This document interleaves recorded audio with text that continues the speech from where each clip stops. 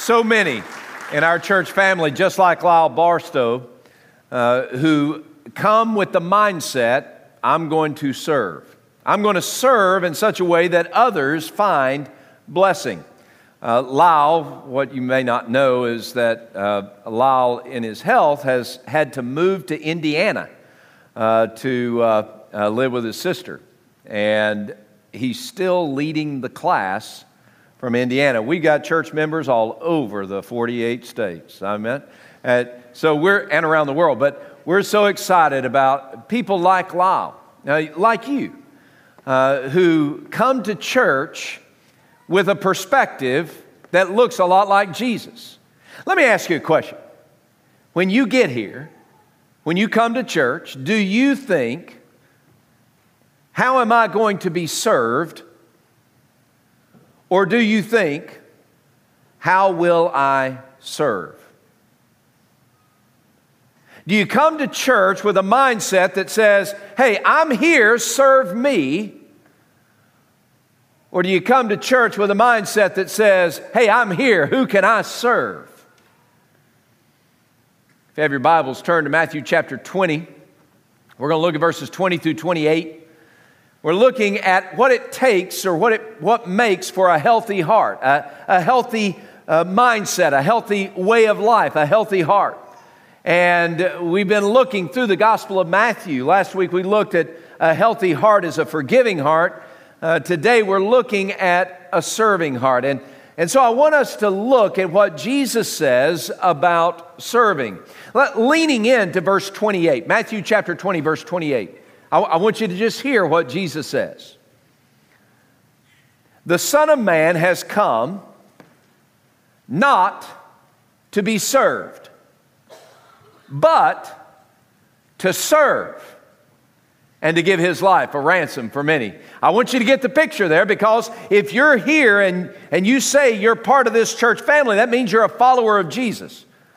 And if you're a follower of Jesus, that means you're going to live the way Jesus lived. And when Jesus stepped out of time and eternity into the skin and the sandals of a little baby, when He became God with us, incarnate Son of God, when Jesus came on the scene of human history, if there ever was anyone who deserved to be served, it was Jesus. If there was anyone who could say, it is my right for everyone to serve me, it was Jesus. But Jesus said, I came not to be served, but to serve. So let's ask the question, am I like Jesus? That's what it means to follow Jesus. It means that our heart and our hands and our perspective needs to be like Jesus. Have you come today to be served, or have you come to serve? I get it. I really do. There are times when I'm thinking, oh my goodness, doesn't somebody serve me? Somebody serve me. I was sitting out in the Next Steps booth and I said, man, I wish I had a cup of coffee. And my beautiful, wonderful wife said, honey, do you want me to go get you a cup of coffee? And I said, no, I'll be okay. But she had the mindset, I'm here to serve. And that's the perspective that we need to have. Now, you might not believe that. You might believe, well, no, I've been here 10 years. I've been here 2 months. I've been here 20 years. I've been here 50 years. It's time for people to serve me. No. No. Absolutely not. It doesn't mean you won't be served. It just means that you don't come to the family with the perspective that I deserve to be served. That's not what it means to follow Jesus. And that's definitely not what it means to have a healthy heart. A healthy heart is a heart that is set to serve others. That's what a healthy heart looks like. And the opposite is also true. An unhealthy heart is a heart that seeks to be served. Doesn't mean we don't ask for help. Doesn't mean that we're not looking for people to meet a need that we have, but that's not our overriding concern. That's not our first thought. That's not our perspective. Our perspective as followers of Jesus, if we are going to be like Jesus, I'm here to serve, not to be served. You know Queen Elizabeth died, the longest living monarch of Great Britain in its history. That's huge. And you've probably seen and heard parts of what her commitment was when she was took the throne as a 21-year-old. Now let me give you just one sentence from what she said. She said, "I declare before you all that my whole life, whether it be long or short, shall be devoted to your service." Those are fine words. Those are noble words. But Jesus lived those words. The Son of Man has come not to be served, but to serve, and to give His life a ransom for many. What led Jesus to take this journey and teach us about the priority of serving others rather than to be served? What led Him to do that? Well, He had an encounter with the mother of James and John, the sons of Zebedee. James and John, the sons of Zebedee, two of the disciples, they were 30 years old, and they had a full beard. And they still sent their mama to ask Jesus for a favor. Kid you not, that's exactly what happened. And mama, being the great helicopter mom that she was, she jumped right in it.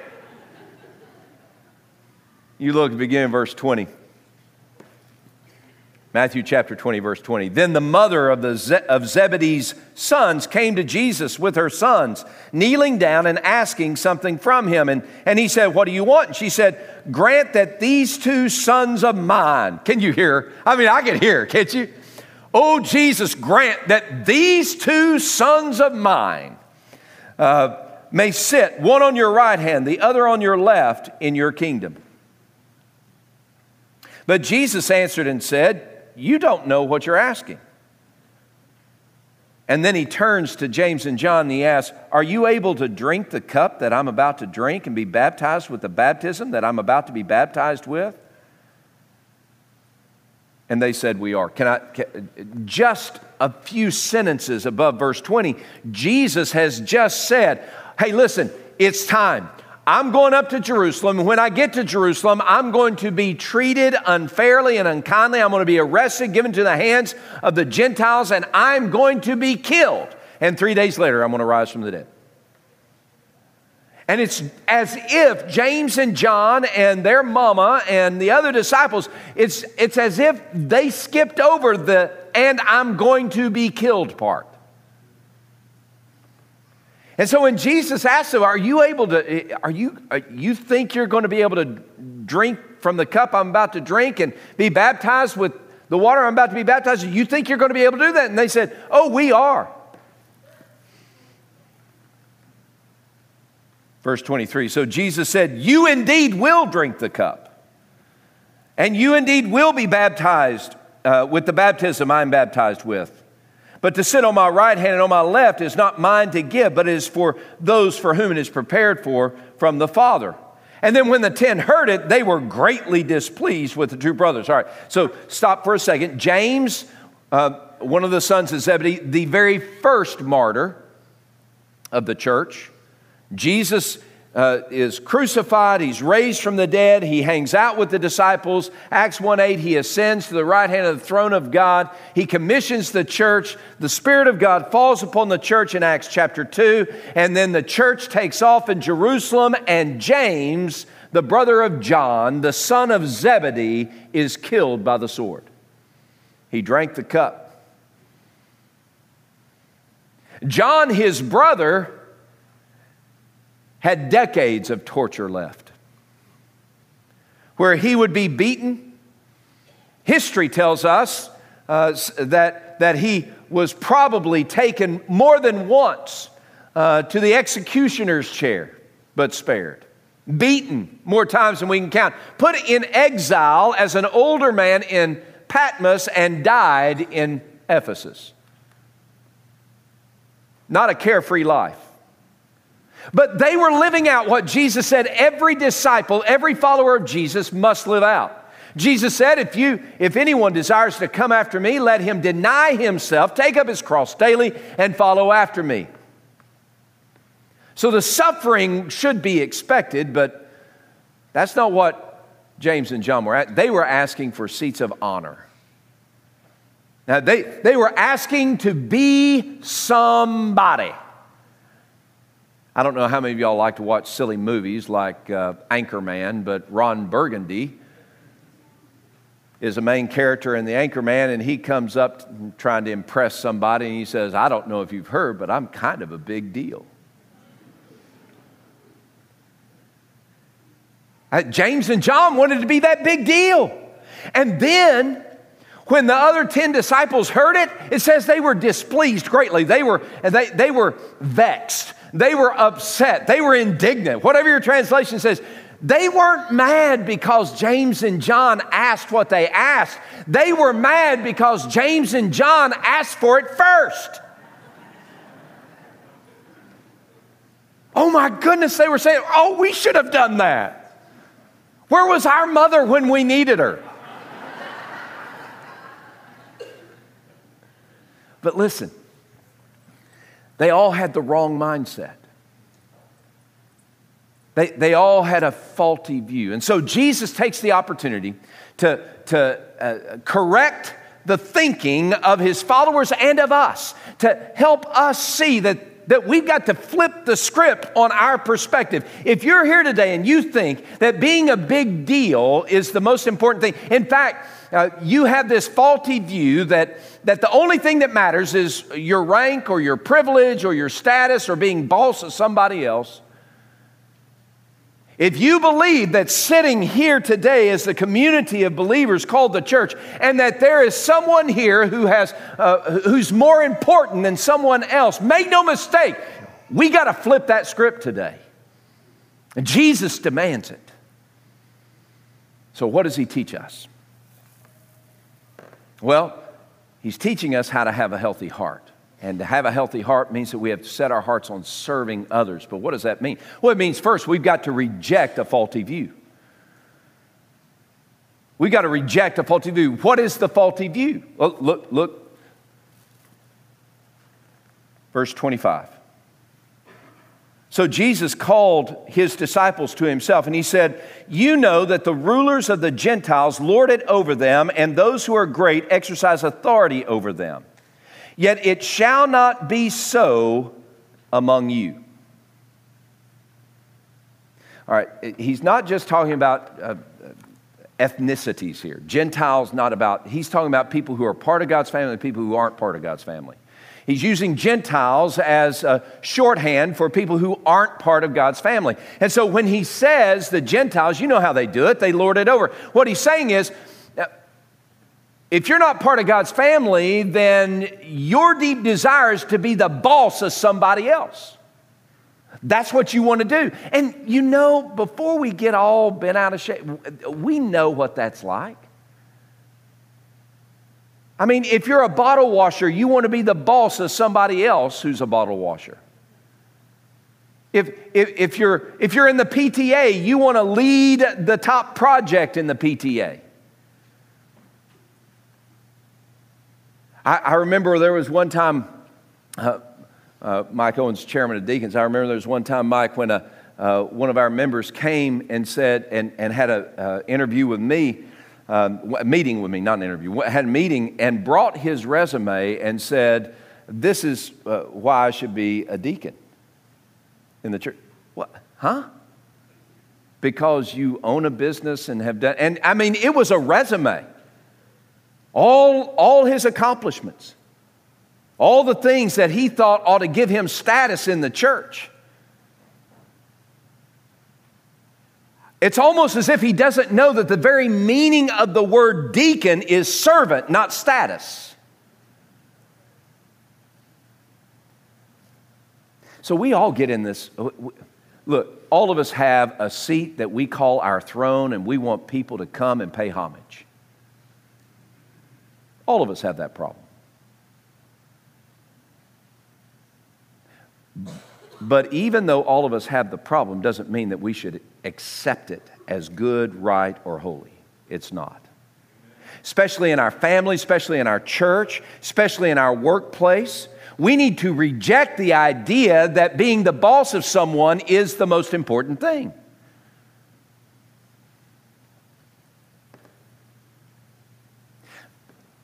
Some of y'all are in the military, and I'm about to say something that's going, I don't know if it'll offend you or not. I hope it doesn't. It doesn't matter what rank you are when it comes to God's kingdom. It doesn't. It doesn't matter what rank you are. Now, I'm not saying rank doesn't matter. I'm just saying that when it comes to importance or being a big deal or anything, it's not your rank. It's how you represent Christ holding that rank. Okay? And please understand, the faulty view of importance, the greatest offenders are pastors. I mean, we really are. We know better, but we embrace it anyway. We think, oh, if I can get so many followers on Twitter, have so many views on if you have a preacher and he's on TikTok, I just want to say you need to rebuke him immediately. That's not true. That's judgmental. That's not true. You need to ask questions, but not rebuke. You need to ask questions. We have these pastors, you see them, and Edie has watched it all our lives. You know, you walk into a room of other pastors and the ego is so thick. And you watch, and who cuddles up to whom is all about who's the biggest deal in the room. And it's not supposed to be that way. And we think, all of us, if I can get the most important chair, if I can be the VIP, then, hey, my life is going to be satisfying. But it won't be, because you're a follower of Jesus Christ. And Jesus said, even the Son of Man has come not to be served, but to serve and to give his life a ransom for many. We are followers of Jesus. We need to flip the script. We need to reject this faulty view of what it means to be important, and we need to embrace Christ's call to serve. You see, that's what Christ does. He says, look, it's not about what a big deal you are. It's not about you sitting in the VIP section. It's not you having reserved parking. It's not you being the boss of somebody else, but rather it is you and I serving others. So if we're going to have a healthy heart that is set to serve, we reject the faulty view of importance, and we embrace Christ's call to serve. Now, what Jesus does, first part of verse 26, he says, yet it shall not be so among you. He said, all this other way of doing life, that's not the way it is for people who are part of God's family. That's not the way it is for you and for me. We are not here to be a big deal like that. But rather, we are here for a different purpose. We need to flip the script. He says, it shall not be so among you. Whoever desires to become great among you, let him be your servant. Whoever desires to be first among you, let him be your slave. So let me dig here for a second into some of these words. All right, so first, there's a comparison. Verse 20 says, whoever wants to be great, let him be a servant. Great is a big big word. You're great. To be great, you have to be a servant. That's a person who in a household, you have limited freedoms and you give yourself completely to serve other people in the household. That's servant. And that's the word that we get deacon from. Okay? So you want to be great, you got to take a lowly position as a servant. But verse 27, Jesus ramps it up. If great is a big deal, first is an even bigger deal. Great is here, first is here. It's the difference between being a captain and a general, right? Great is a big deal, but first is a bigger deal. You want to be first, then you must take an even lower position, because servant is here and doulos, slave, is here. So in the way God works the family, the way God works greatness, the more lowly we are, the more humble we are, the more intent on serving others we are, the more God says, you're a big deal to me. You see how that's flipping the script? It's not about the positions we hold or the prestige we might get or the platform we might have. It's all about serving. Jesus said, even the Son of Man has come not to be served, but to serve and to give His life a ransom for many. So the question is, why are you here? Why am I here? Friends, we are here to serve others. And God says, now that is a big deal. You and I, we want to make a difference for God's kingdom, no doubt, but we try to do it in the wrong way. Philippians chapter 2. And just in this, you can write down in Matthew 20, right in the margin, Philippians chapter 2. But flip over there if you have a moment. Flip to Philippians. Turn to Philippians. If you're just now trying to figure the Bible out, we're in Matthew. That's kind of almost the center of the Bible. Philippians is toward the back of the Bible. Matthew, Mark, Luke, John, Acts, Romans, 1st, 2nd Corinthians, Galatians, Ephesians, Philippians. All right? So you get to Philippians. You get to Revelation, you've gone too far, go on back toward the middle. All right? So Philippians chapter 2. And by the way, if you're using a YouVersion or a Bible app, that's a lot easier because there's a little tab at the top where you can just push that little tab and say, I want Philippians, right? And scroll down. Anyway, Philippians chapter 2, here's straight word of God to you and to me. Just beginning in verse 3, Philippians 2 verse 3, it says, let nothing, a heavy pause. That's rhetorical flourish. Nothing. Let nothing be done through selfish ambition or conceit, but in lowliness of mind, let each one esteem others more important than oneself. If that's not flipping the script, I don't know what is. You don't come into your family saying, I'm the most important person in the house. Some of you men, you have been imbibing in this mentality that you're the king of the household. I believe in spiritual leadership of the man, but that spiritual leadership looks like Jesus. It doesn't look like a king sitting on his throne. It looks like Jesus, where He came to serve, not to be served. It's not me sitting in my chair. By the way, I do have a chair. It's not me sitting in my chair, shaking my glass, saying, honey, come give me some sweet iced tea. It's not me saying I'm the most important person in the room. Or even I'm more important than so-and-so. To be like Jesus, let nothing be done through selfish ambition or conceit, but in lowliness of mind, let each one esteem others more important than himself. Let each of you look out not only for his own interests, but also for the interests of others. Verse 5, why do we do this? Let this mind, this attitude, this perspective, this heart, let this mind be in you, which was also in Christ Jesus, who, being in the form of God, did not consider it robbery to be equal with God, but He made Himself of no reputation. And He took the form of a servant, and He came in the likeness of a man.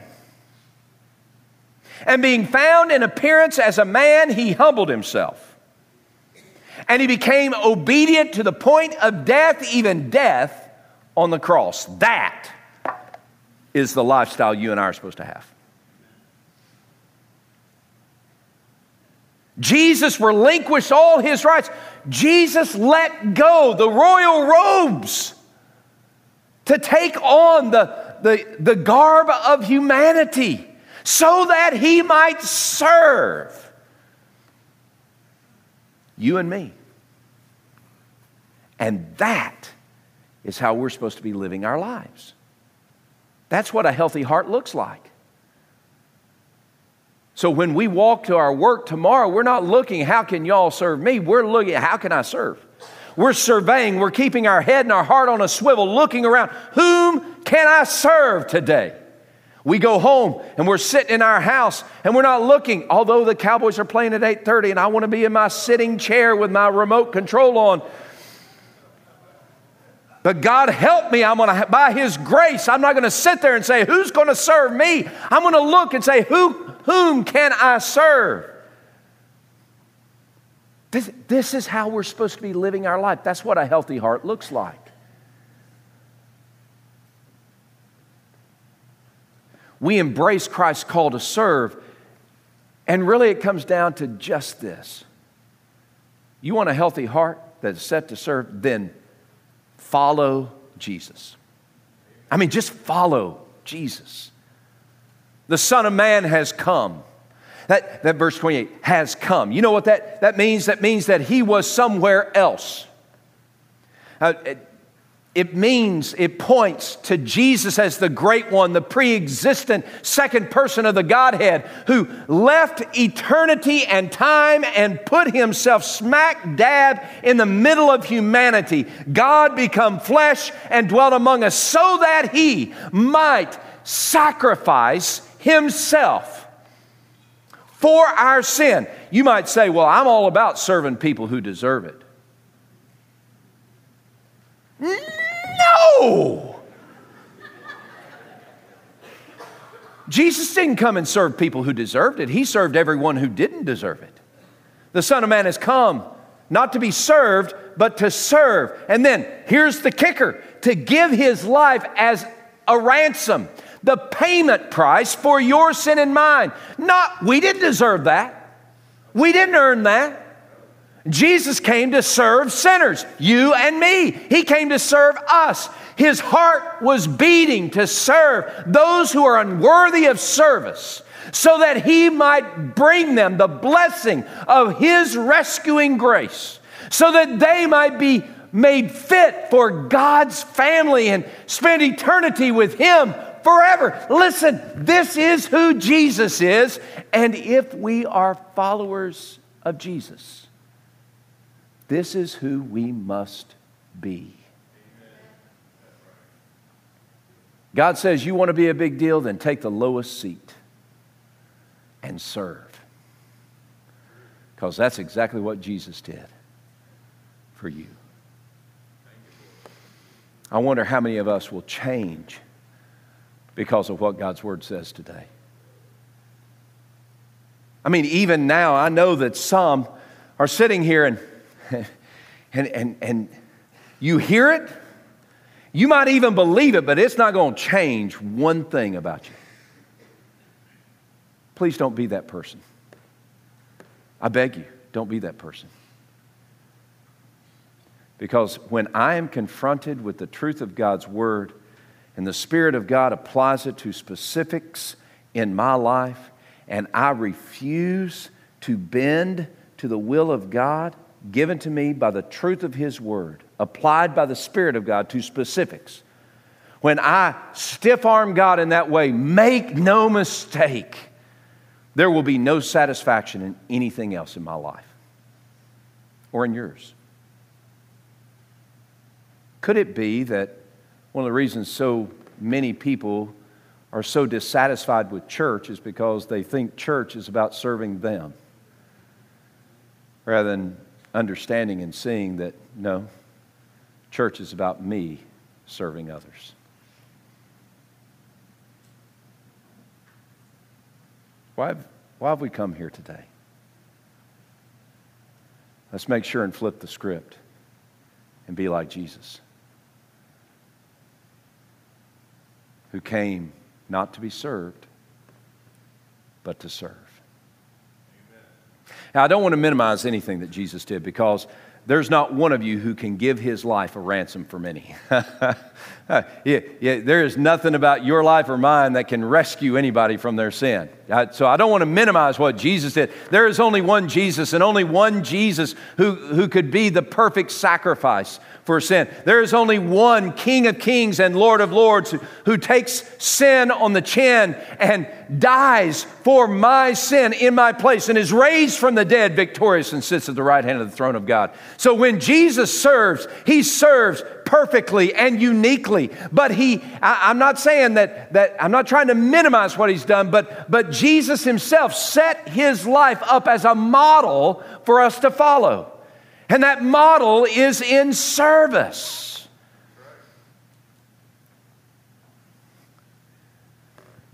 And all of us are saying, yes, preacher. Yes, somebody ought to serve somebody.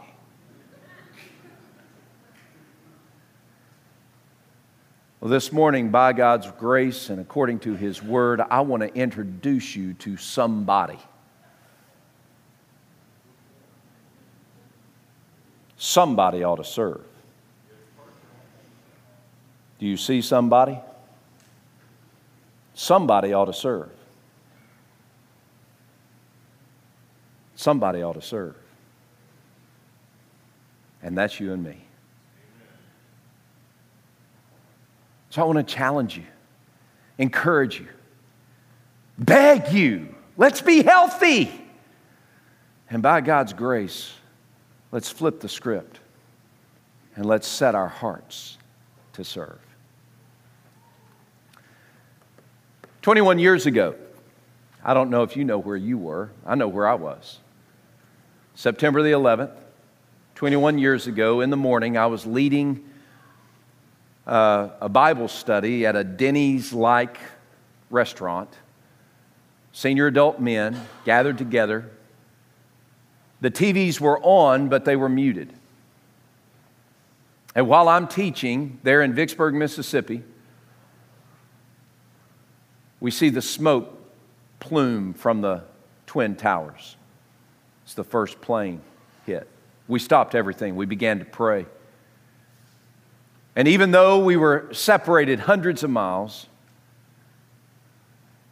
from that devastation in New York City and then at the Pentagon and in a field in Pennsylvania, we felt it. If you lived through it, you felt it too, didn't you? It was in that moment that began as every other day began.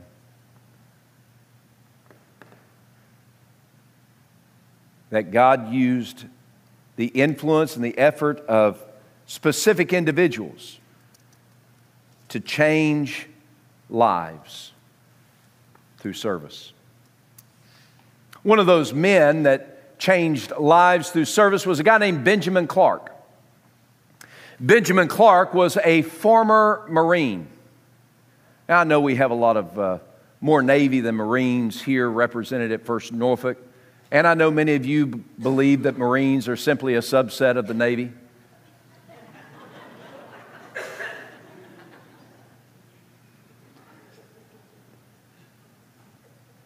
But Benjamin Clark was heroic like a Marine.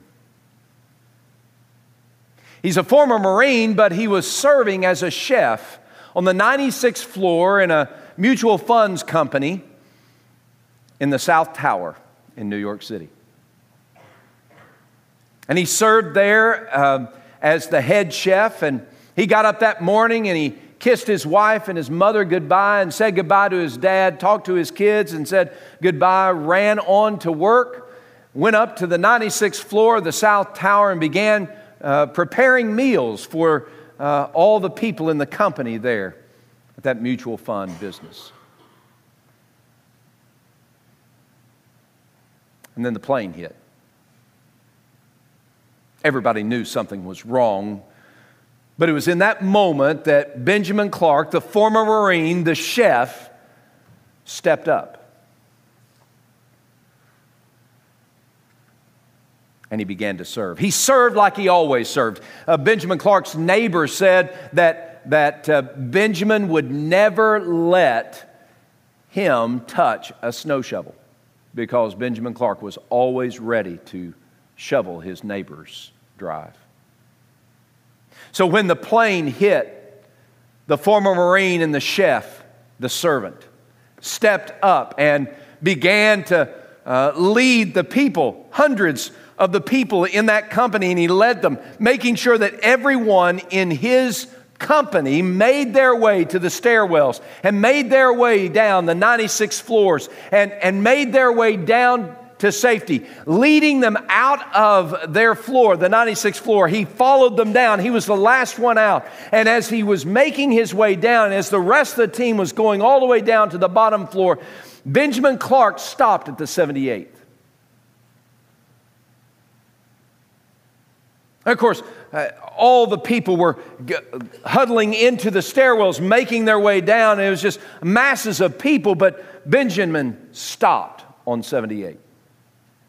Because there at the edge of the stairwell was a woman bound in a wheelchair who couldn't get down. And others were just leaving her to fend for herself. But not Benjamin. He cheered his people on and said, keep going, keep going. And he stopped and he helped the woman on the 78th floor. Benjamin Clark died that day, serving, sacrificing. Not for any recognition, not for a plaque, not even because it was his job, but because that's what we do. If it's true for Benjamin Clark, it should be doubly, triply, quadruply, exponentially true for followers of Jesus in this room today. That we serve, we sacrifice. Not for recognition, not to have a seat at the table, not to be a big deal. We serve because that's who Jesus has made us to be. So why are we here today? Are we here to be served? No. We're here to serve. Would you bow your heads with me, please? In these next few moments, as we respond to what God's Word has taught us, what Jesus has sparked in our hearts, could I just challenge you this week, this very day, will you serve somebody? Will you be the somebody that serves others? Right now, in response to the truth of God's Word and the Spirit of God applying it to your life, will you say, today, I commit myself to serve, and to serve in a specific way? God, will you show me someone to serve today? God, help me get out of my comfort zone and serve somebody.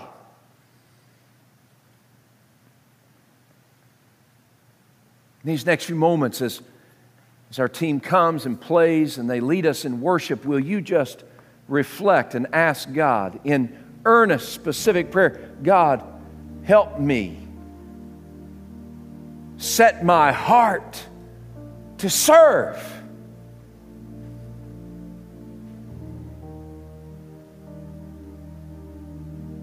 Will you commit today? You know, we're a church that prays together, and we meet at 6:30 on Tuesday nights to pray in the chapel, and we do that corporately, but we also pray together every day at 1 o'clock for 1 minute for one thing. This week, what would it look like if everyone online and everyone in the room would commit to pray at 1 o'clock for at least 1 minute and pray this one thing: oh God, lead me to someone to serve today. Good gracious, what a difference it would make for God's glory and for God's kingdom. Will you commit to serve? Oh, Eric, I don't have time. Yes, you do. We all do. We set it as a priority, we'll make the time. Eric, I don't have the opportunity. Oh, yes, you will. You ask God for the opportunity. He will give you the opportunity. Today, will you commit to serve? Will you pray at 1 o'clock for at least 1 minute? Oh God, help me serve someone this day. Now, Father, may we, your people, look and act and serve like Jesus.